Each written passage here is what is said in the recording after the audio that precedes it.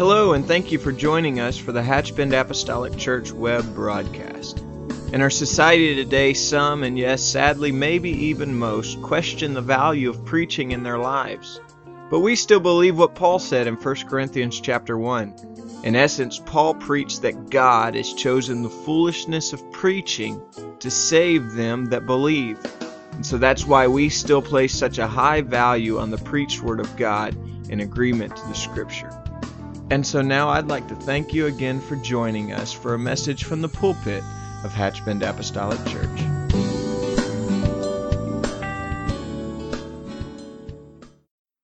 We thank you for who you are.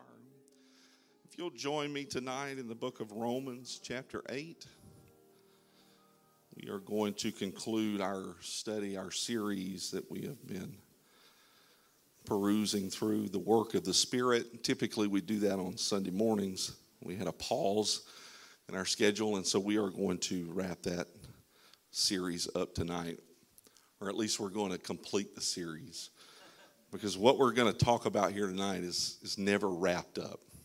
It's never complete until we walk on those sunny shores of heaven. We are going to spend some time tonight in the book of Romans. We'll begin in Romans 8 and 6. And if you'll join me there, Paul says, "For to be carnally minded is death, but to be spiritually minded is life and peace." To be carnally minded is death, but to be spiritually minded is life and peace. And so for a few moments this evening, we're going to talk from the subject, victory through the Spirit. You may be seated in Jesus' name. Thank you for standing. Thank you for your worship. Thank you for being in the house of the Lord tonight. As human beings, we are quite literally, and we quite literally enter this world in a fault. Perhaps we didn't think about that today. We certainly didn't think that would be the first line spoken here tonight. But nevertheless, it is the truth. We enter the world in a fault. We're born into sin. Now, it's no fault of our own that we're born into sin. Nonetheless, we come into the arena of life with an insurmountable deficit to overcome. Because of sin, the nature in which it altered the human existence, death entered the arena. And so as life begins, death also begins. As life begins, at the moment of that first breath, death also begins to reign in our mortal bodies. The inevitability of this, it works in tandem with the negative state of the body that it is already in that our flesh attempts to work the unseemly things into our lives. And so it's a deficit indeed. It is an insurmountable odds that are stacked against us as we enter into life in the most helpless of states. It's a sad state of affairs if this was the reality with no recourse. A pitiful and a hopeless condition that it would be if the very thing that we fought daily could not be overcome. And the outcome was inevitable, that it would be eternal unrest due to the very thing that we're born into due to no fault of our own. But this is not the case. Although it is a very real deficit that we enter this world in, it is one that cannot be overcome to it is one that can be overcome to an everlasting promise and profit rather than an eternal deficit. Sin does absolutely have a very strong hold in this world, but sin does not have the final say. Our flesh is a very real hindrance.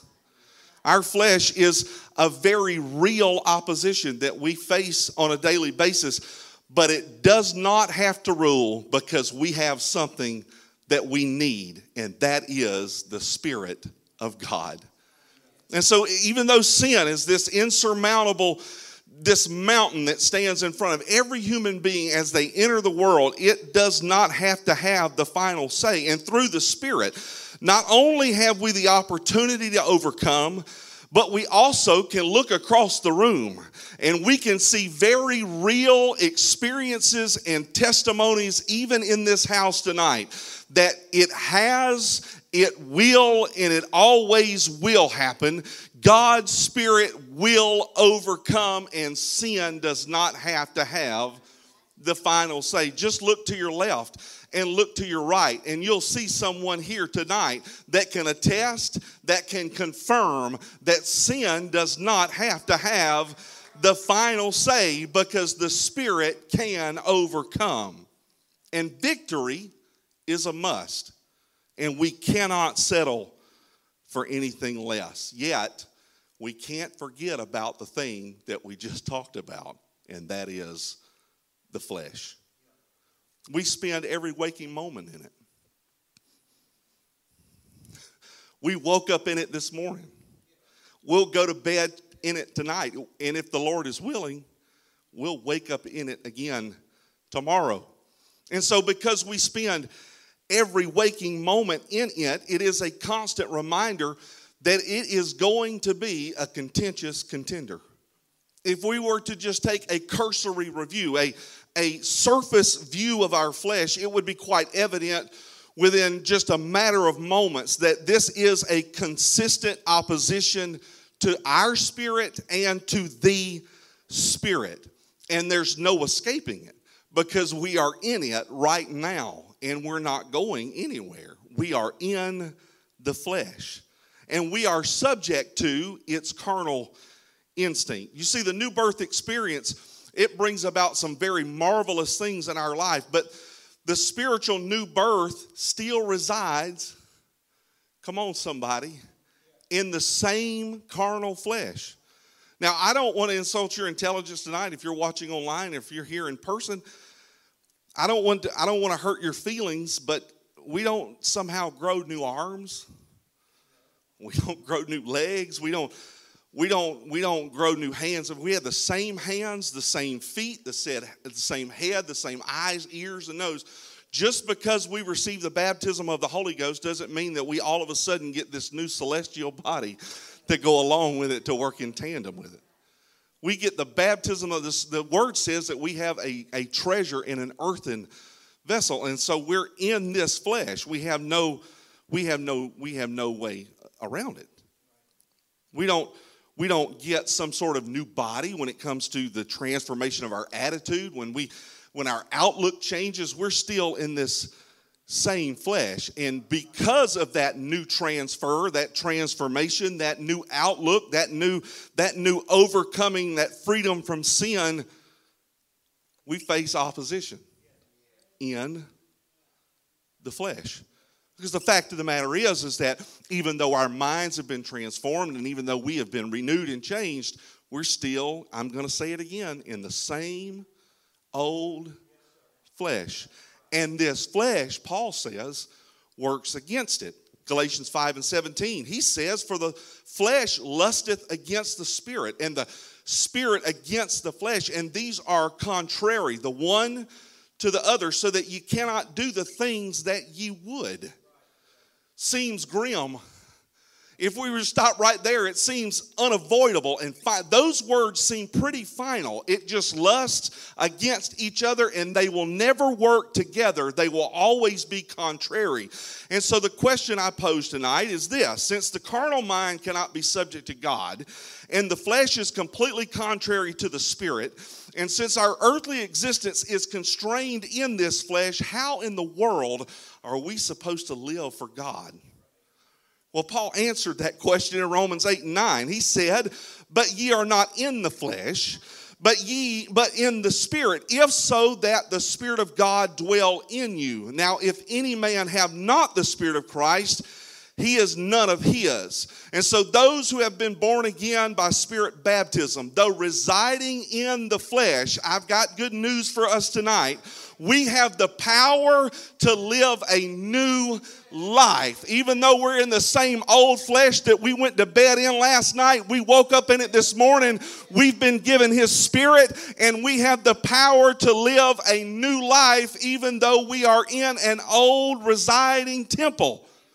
Our old nature dies in repentance, is buried in baptism, and according to Romans 6:4, we rise to enjoy a new life in the Spirit. I'm talking about victory through the Spirit. And so the war is raging. It never stops. The opposition exists. It never goes away. The flesh is weak in its desire to be pleased, yet it never can be totally satisfied. It's strong in its constant pull to be pleased and satisfied, but we have the ability to mortify this flesh according to the will of God by surrendering, hear me now, victory through surrender. That doesn't sound right in our own human concepts and conceptions, that we win by surrendering. No, that doesn't make any sense. But it is the only way that we will ever have true and lasting victory, is if we surrender to the will and to the Spirit of God. In fact, it is the only way that we will ever have total and lasting victory. We must surrender to the Spirit. No greater example has ever existed in the annals of human history than in the life of Jesus Christ Himself. He knew what He came for. He knew it from the beginning. 12 years old in the temple, talking to the doctors and the physicians and the men of God. As He opened up the Word of God and read that book, He said, I am about my Father's business. He knew from a very young age what He came for. He knew what was going on. And He knew, hear me now, exactly where He was going. His death on the cross was inevitable. But I'm going to say something controversial. It was not unavoidable. It was inevitable. It was the will of God, and God's will always prevail. But His death on the cross was not unavoidable, because He was God manifest in the flesh. He didn't come to humanity in some celestial or angelic body. No, He didn't come to humanity in some superseding body that somehow worked and operated on a different plane than every other human body on the earth. No, He came to humanity in humanity. I'm going to say it again. God did not come to us as humans in some extraterrestrial body that could not be defiled or deformed. He came to us in the same thing that we are. That ought to give us some hope here tonight. He came to humanity in humanity. He felt the same things that we feel. He experienced the same things that we experience, and He experienced in His own flesh. But He didn't succumb to the flesh. He didn't lay it down for the flesh. He laid it down for the cross. He didn't lay it down for the flesh, but He overcame the flesh, and He overcame the world by submission. It all happened in Gethsemane. It all happened in a garden. It all happened at a place of pain. And it all happened as the impending hurt, the beating, the thorns, the nails, the agony of the cross all met Him right there in that garden and came to rest upon Him. I want you to picture all the sins of humanity, all the pressures of the world, everything that we feel times a million were on Him in that garden. But in that garden was a place of decision. In that garden, He made a decision. It was in that place that we see the epic battle between flesh and spirit. And what was lost in a garden was gained in a garden. What was lost by the flesh and giving into it in a garden was gained in a garden. He said, I came to seek and to save that which was lost. And in that garden, he made the decision to lay down that flesh and that body, and he won that thing that he was searching for by surrendering his human will to the will of God.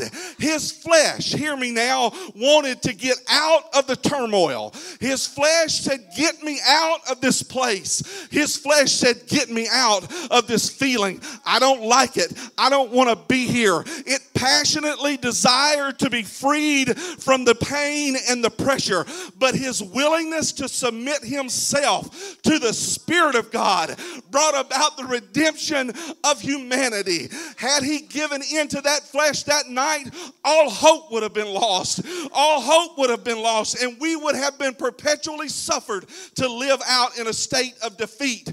But it was this prayer. It was this prayer that made all the difference in Luke 22 and 41. And he was withdrawn from them about a stone's cast and kneeled down and prayed, saying, Father, if thou be willing, remove this cup from me. Nevertheless, no more beautiful word has ever been spoken. God came to us in flesh, and he spoke a lot of great things. He spoke a lot of truths. He spoke eternal words to us. We have his word for it. But there has never been, I read this again today, and it did something to me. The word, nevertheless. Now we can just casually go over that and say, nevertheless, that's just a word that people use. But hear me now, that word was the hinge point. That word is what made all the difference. He said, if thou be willing, remove this cup from me. Nevertheless, that's an adverb. It tells us in the reader that something happened even though there was something that could have stopped it from happening. And so when Jesus was kneeling down in that garden with all of the pain and the pressure upon him, he could have said, get me out of this. I don't want to do this. I want to leave this place. And he could have got up and walked out and never came back. But he didn't. He said, nevertheless, it could stop. I can make it stop right now. I can call angels down and I can make all of this stop right here and right now. But nevertheless, my flesh wants to get out of this. But nevertheless, I want to run and hide. But nevertheless, not my will, but thine be done. Nevertheless, this is the spiritual key. This is the hinge. This is the opening, if you will, the unlocking of the endless potential of what God's Spirit can really do in our lives. It is the unlocking of what God's Spirit can accomplish in us and through us. Though we are made of frail flesh, we have the ability to surrender to the will and to the purpose of God. And it is accomplished only through and by prayer. Prayer is the avenue in which we gain that spiritual understanding. Prayer is the vehicle in which we accomplish meaningful relationship with God. And it's in the arena of prayer that we can do something that we desperately must do, and that is to overcome this flesh. It's through prayer that we do what he did when we kneel down and the pressures of life says you just need to throw in the towel and you just need to quit. And I don't want to get too far ahead of myself, but we just need to just give it all up and walk away and never show up again. It's in the avenue, in the arena of prayer that we kneel down and say, Lord, not my will, but your will be done. I'm going to commit myself to your precepts. I'm going to commit myself to your word, and I'm going to do it with all of my heart. Not my will, but your will. You see, it's here at the avenue, the intersection of frail flesh and spirit, and in prayer that we find the will of God for our lives. But it's here where a little shift begins to occur. It's here that we learn what God can do for us. It's here, by surrendering to His will, that simultaneously we learn what He will have us do. Uh-oh. And I don't want to burst anybody's bubble here tonight, but there's more. Because when you surrender to His will and you learn what He can do for you, and then the exchange occurs and He says, now this is what I want you to do, there's more opposition. Probably one of the most horrific battles, hear me now, that we will ever face is accomplishing the will of God. As life would have it, just on the surface, schedules collide, hindrances happen, and our existence will never perfectly align with what we know we must accomplish. Can I say it like I'd say it to my little girl? It's not always going to be easy. It's not going to be convenient. And we will face spiritual opposition in this life. To believe or expect anything different would be sure defeat. In fact, I believe that that is probably the very thing that defeats most of the people who enter in to the contest to begin with. To believe that somehow everything is just going to work out just like a Hallmark card. Just as soon as I say, yes, Lord, I'll do your will. Yes, Lord. That's a big word. Yes, Lord. When we say yes, we have to understand that most of Christendom has it wrong. That we are not going to be tiptoeing through the tulips. No, when we say yes, and I'm meandering here for a moment, we're going to put on, we're not going to be smelling flowers. We're not going to be painting pictures. We're going to be putting on armor. We're going to be putting on the armor of God, because that's when it's time to go to work. And that's when it's time that we are going to face the most spiritual opposition that we ever have. Not everything is going to work out. Not everything is going to be perfect. Not all the stars are going to align. In fact, they're probably going to be pretty misaligned for a while. But we're just going to have to hold on. All battles aside, we're just going to have to put the armor on and say, Lord, it's your will and not my will. It's your will that has to be done. We are in a war.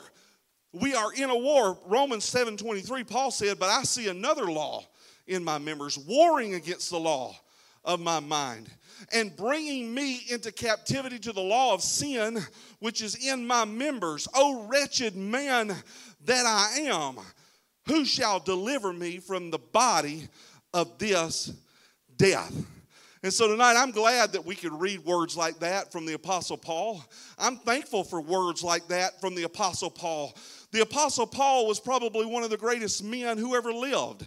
Aside from the things that he did before the Spirit of God arrested him on the road of Damascus, Paul wrote the majority of the New Testament scripture and epistles. And so for Paul to say, "O wretched man that I am, who shall deliver me?" I'm glad that I can read words like this, that I can understand that I'm not reading behind perfect people.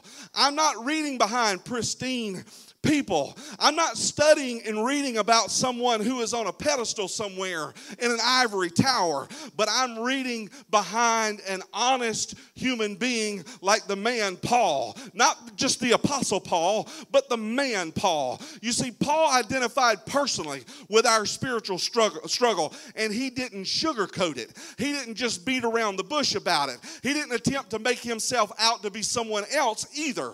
He said this in the earlier chapter, Romans 7:18, "For I know that in me, that is in my flesh, dwelleth no good thing. For to will is present with me, but how to perform that which is good, I find not. For the good that I would not, I do. For the good that I would, I do not. But the evil which I would not, that I do.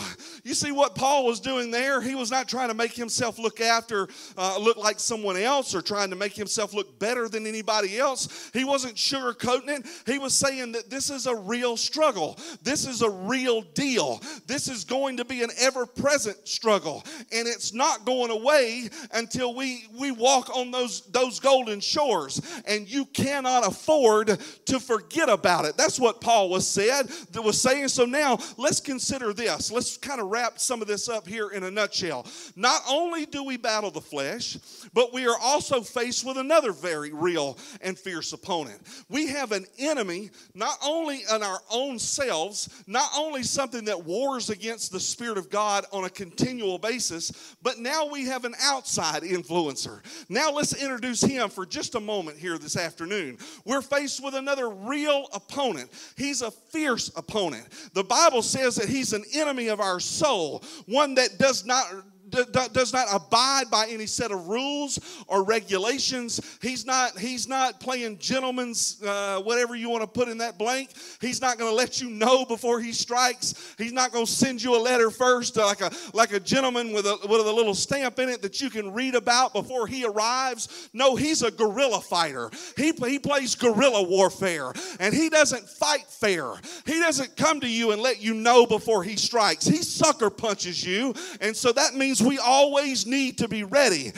We need to be ready for everything that he throws at us, because he's going to use the very thing that we've been talking about here tonight. He's going to use the very thing that we war against in our own selves. He uses that very thing, that weak flesh. You see, he offers up these temptations. He just throws these things in your face when you're not thinking about it. He tempts the believer. And if or when you take the bait, if you go ahead and go along with what he's saying, he uses that very thing that he just tempted you with to point the finger at you. Make no mistake, it's what he does. It's who he is. He's the accuser. He's setting you up just so he can turn around and accuse you of what he caused or tried to trip you up with in the first place. He's the accuser, the Bible calls him. The accuser of the brethren, who lobbies his complaints 24 hours a day, 7 days a week without stopping. Jesus said of him in John 8:44, he called him a murderer. That word means a manslayer.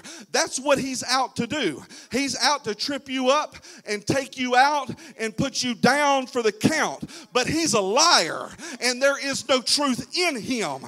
He is a liar from the beginning, and there absolutely is no truth. And so when or if you make a mistake, he declares you guilty, dirty, defiled, and beyond repair and beyond redemption, because his ultimate goal is condemnation. And if we believe the lie, then we rob ourselves of the most valuable thing that has ever been offered to a human being, and that is repentance. He'll take that rug right out from under you. If you believe that lie, if you go along with what he's saying, he's going to rip that out from under you, and you're just going to be condemned in your own heart and your own mind. He says when you've messed up, you will never overcome. When you've made a mistake, you'll never recover. When you've tripped up and fallen, you'll never stand back up on your own 2 feet. Paul said, "O wretched man that I am." That is absolutely the truth. I've already said it. We're in this frail flesh. It cannot please God. The carnality of this, it cannot please God. He said, "Who shall deliver me?" That is a valid question. But then Paul answers his own question in Romans 7:25. He said, "I thank God through Jesus Christ our Lord. So then with the mind I myself serve the law of God, but with the flesh the law of sin. There is therefore now no condemnation to them which are in Christ, who walk not after the flesh, but after the Spirit." Are we attempting to brush over sin by saying all of that? Absolutely not. Are we trying to sweep it underneath the rug and trying to hide it from everybody's eyes so that we can just keep on doing it? God forbid.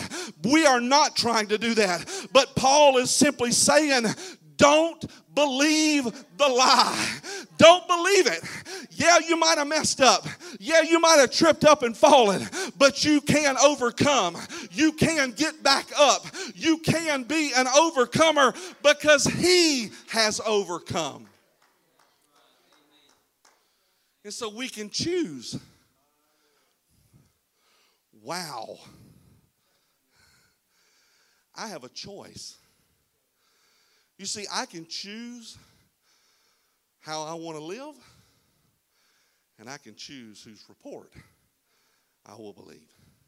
I can choose how I'm going to walk, and I can choose whose voice I'm going to listen to. You see, the enemy will always lie. He will never tell you the truth. Even though there may be a measure, it's still a lie.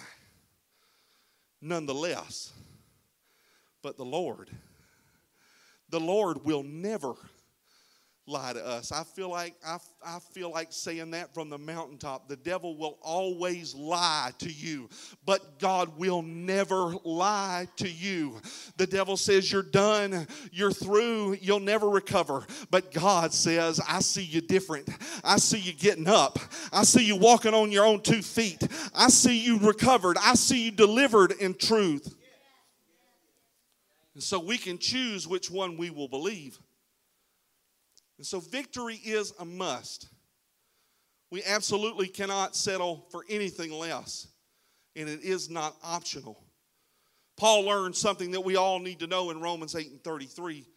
He said, for if you live after the flesh, ye shall die. But if you live through the Spirit, do mortify the deeds of the body, ye shall live. And so we can simply either die now to sin, or we can experience eternal death because of sin. Victory will only come, hear me now, through a daily walk in the Spirit. Victory will only come by a daily death of the flesh, along with that daily surrender to the will of God. Intermittent won't do. Casual encounters is not going to work. You're not going to be able to do this some of the time and then go do something else another time. But we have to live day to day, by day, step by step, in marked time with the Spirit and being led by His Spirit. And here's the result, Romans 8:14. For as many as are led by the Spirit of God, they are the sons of God. How awesome is that? That we don't have to live perpetually in this flesh, but we have the power to overcome, and we have the power to become the sons of God. We yield to the leading of God's Spirit as we conduct the journey from here to heaven with a consistent and patient walk in Him. It's the daily walk that keeps us. Now hear me now. I don't want to sound so negative tonight that you don't ever want to listen to me again. But there's not going to be a team of people cheering you on in this day-to-day existence. Now, I know that I'm looking at people who's walked with God for a very long time. So I'm not telling you anything else that you don't know. And so let me just talk to people online here. Perhaps you just started this yesterday. You will not always have people patting you on the back and telling you you're going to make it. You're going to be all right.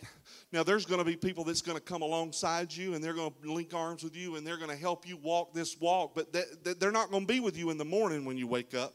You're just going to have to drag yourself to the prayer room on your own. They're not going to be with you on your job saying, you don't have to hang out with those people right now. You don't have to listen to all that. You're going to have to make up your own mind that you're not going to do that, and you're going to walk with Him. You're going to get kept by God by daily walking with Him, no matter if there's people there encouraging you and lobbing their accolades towards you as you just live your parade of a life. But it is not without reward. It's not that we just walk with God God and nothing ever happens, what we get is the reward of peace. What we get is the reward of life. And so there's not going to be someone always there telling you you're doing great, you're going to make it, but you got to know that you're going to make it because you're in the will of God. And when I'm in the will of God, then I have life and I have peace, and that is my reward.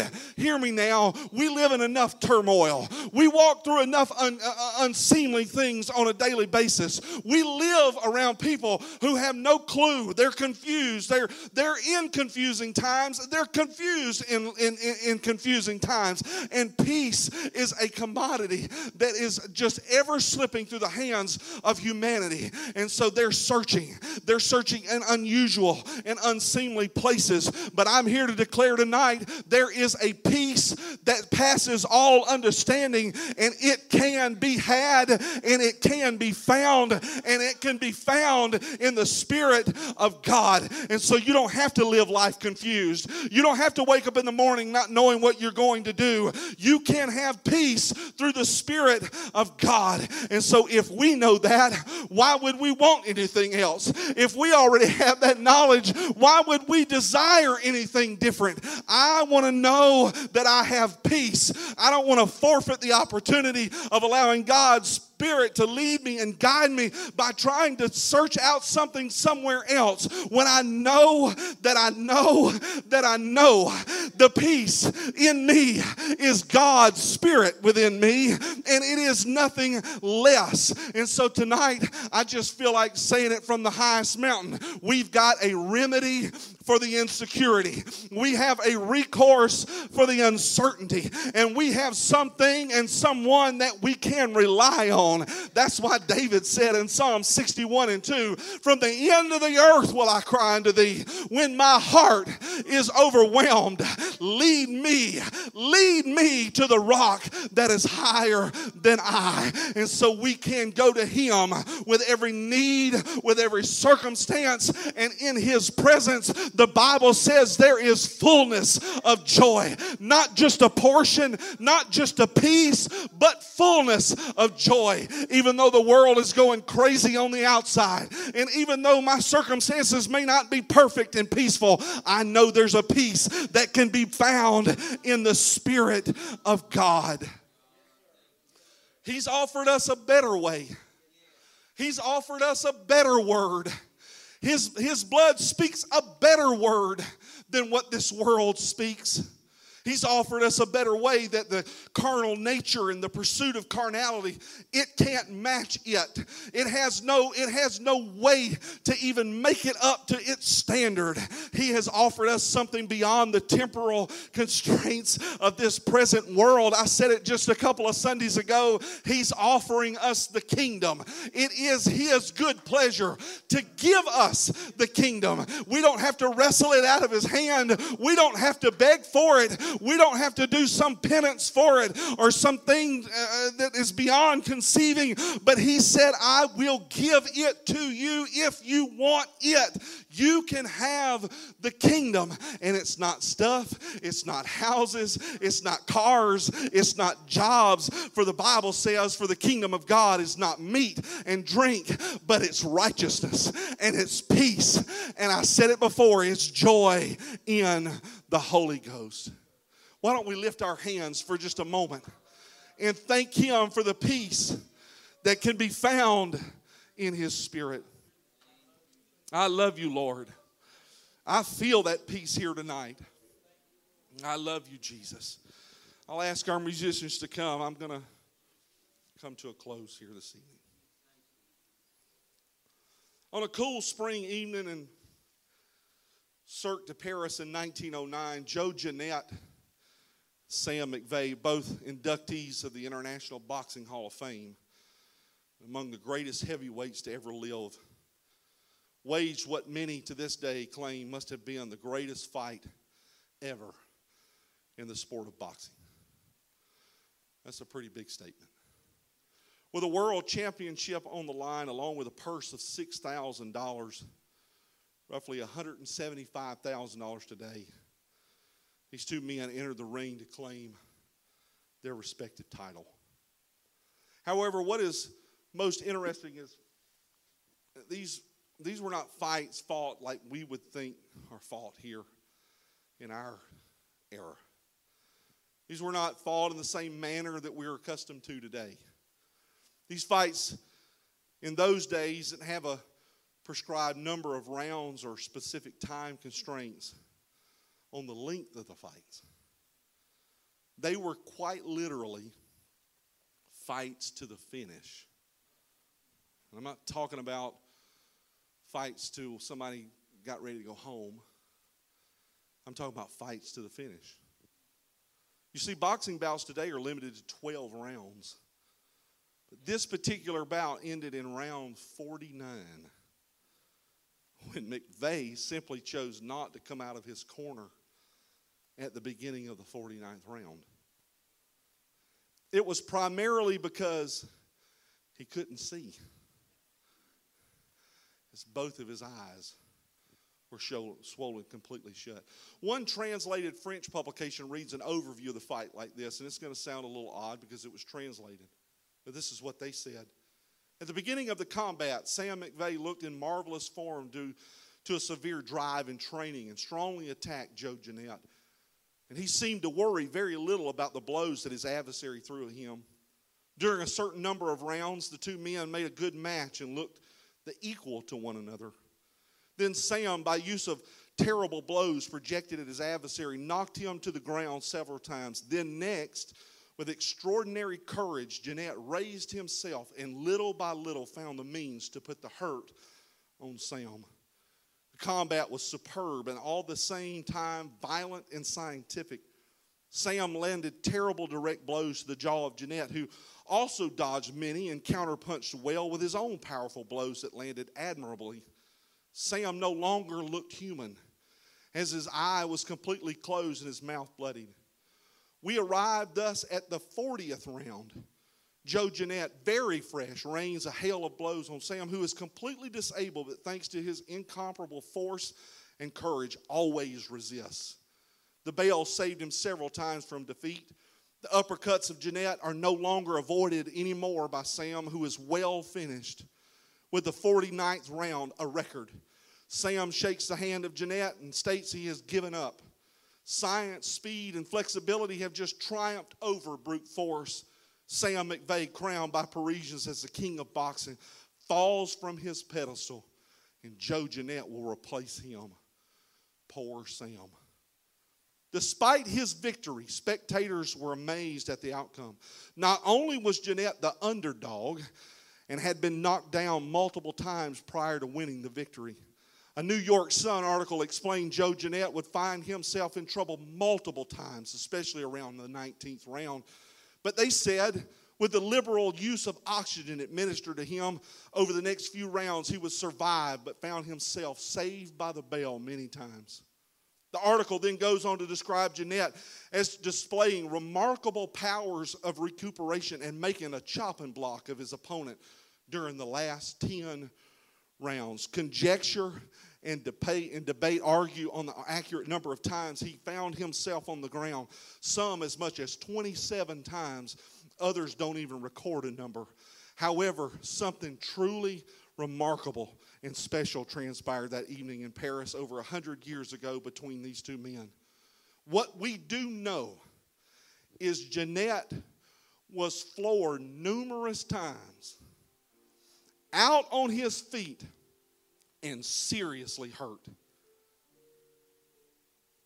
We also know that despite the tremendous battering that he endured at times, during this fight to the finish, Jeanette was still capable of relying on his superior ability to outlast and to outbox one of the greatest heavyweights of all time over the course of 48 hard-fought back and forth rounds.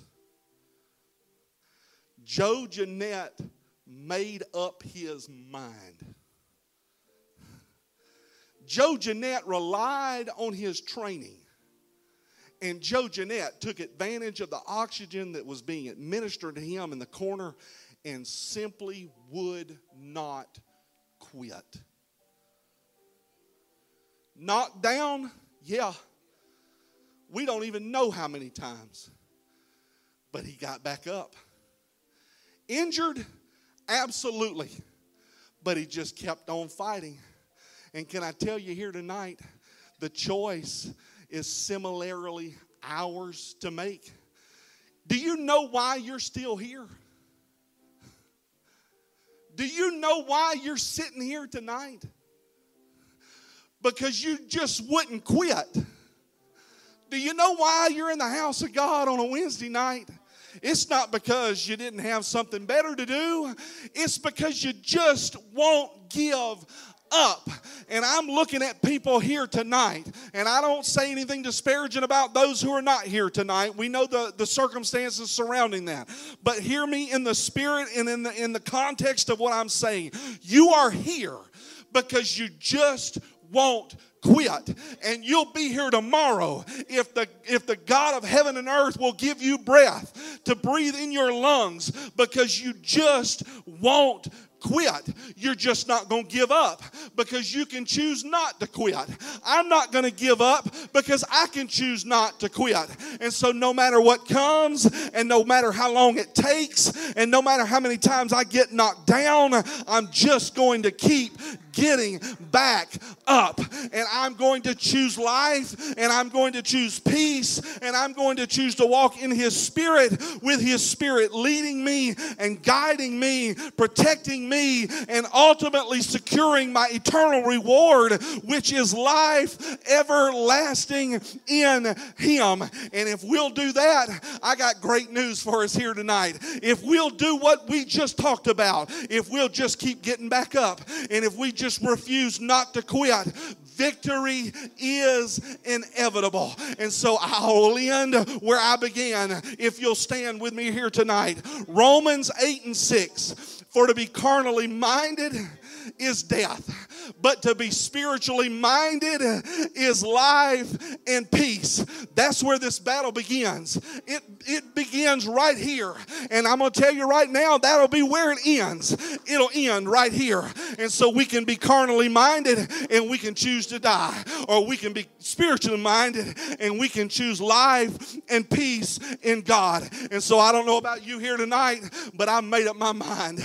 I don't know about you, but I've made up my mind that I am going to give Him all that I have. I'm going to allow His Spirit to work in me. I'm going to recognize the necessity of His Spirit. I'm going to give myself to be led by His Spirit, to be empowered by His Spirit. And if I get knocked down, I'm just going to join hands with Micah, and I'm going to say, rejoice not against me, O mine enemy, for when I fall, I shall arise, and when I sit in darkness, God shall be a light unto me, because I choose life and I choose peace. I'm going to leave this world behind. I'm going to walk on those sunny shores, and I'm going to have victory through the Spirit. And so if you want that here tonight, why don't you just for a moment lift up your hands and rejoice in the Lord and give Him praise and glory and honor, for He is worthy. He is worthy, and there is no one like Him. We praise you, Lord.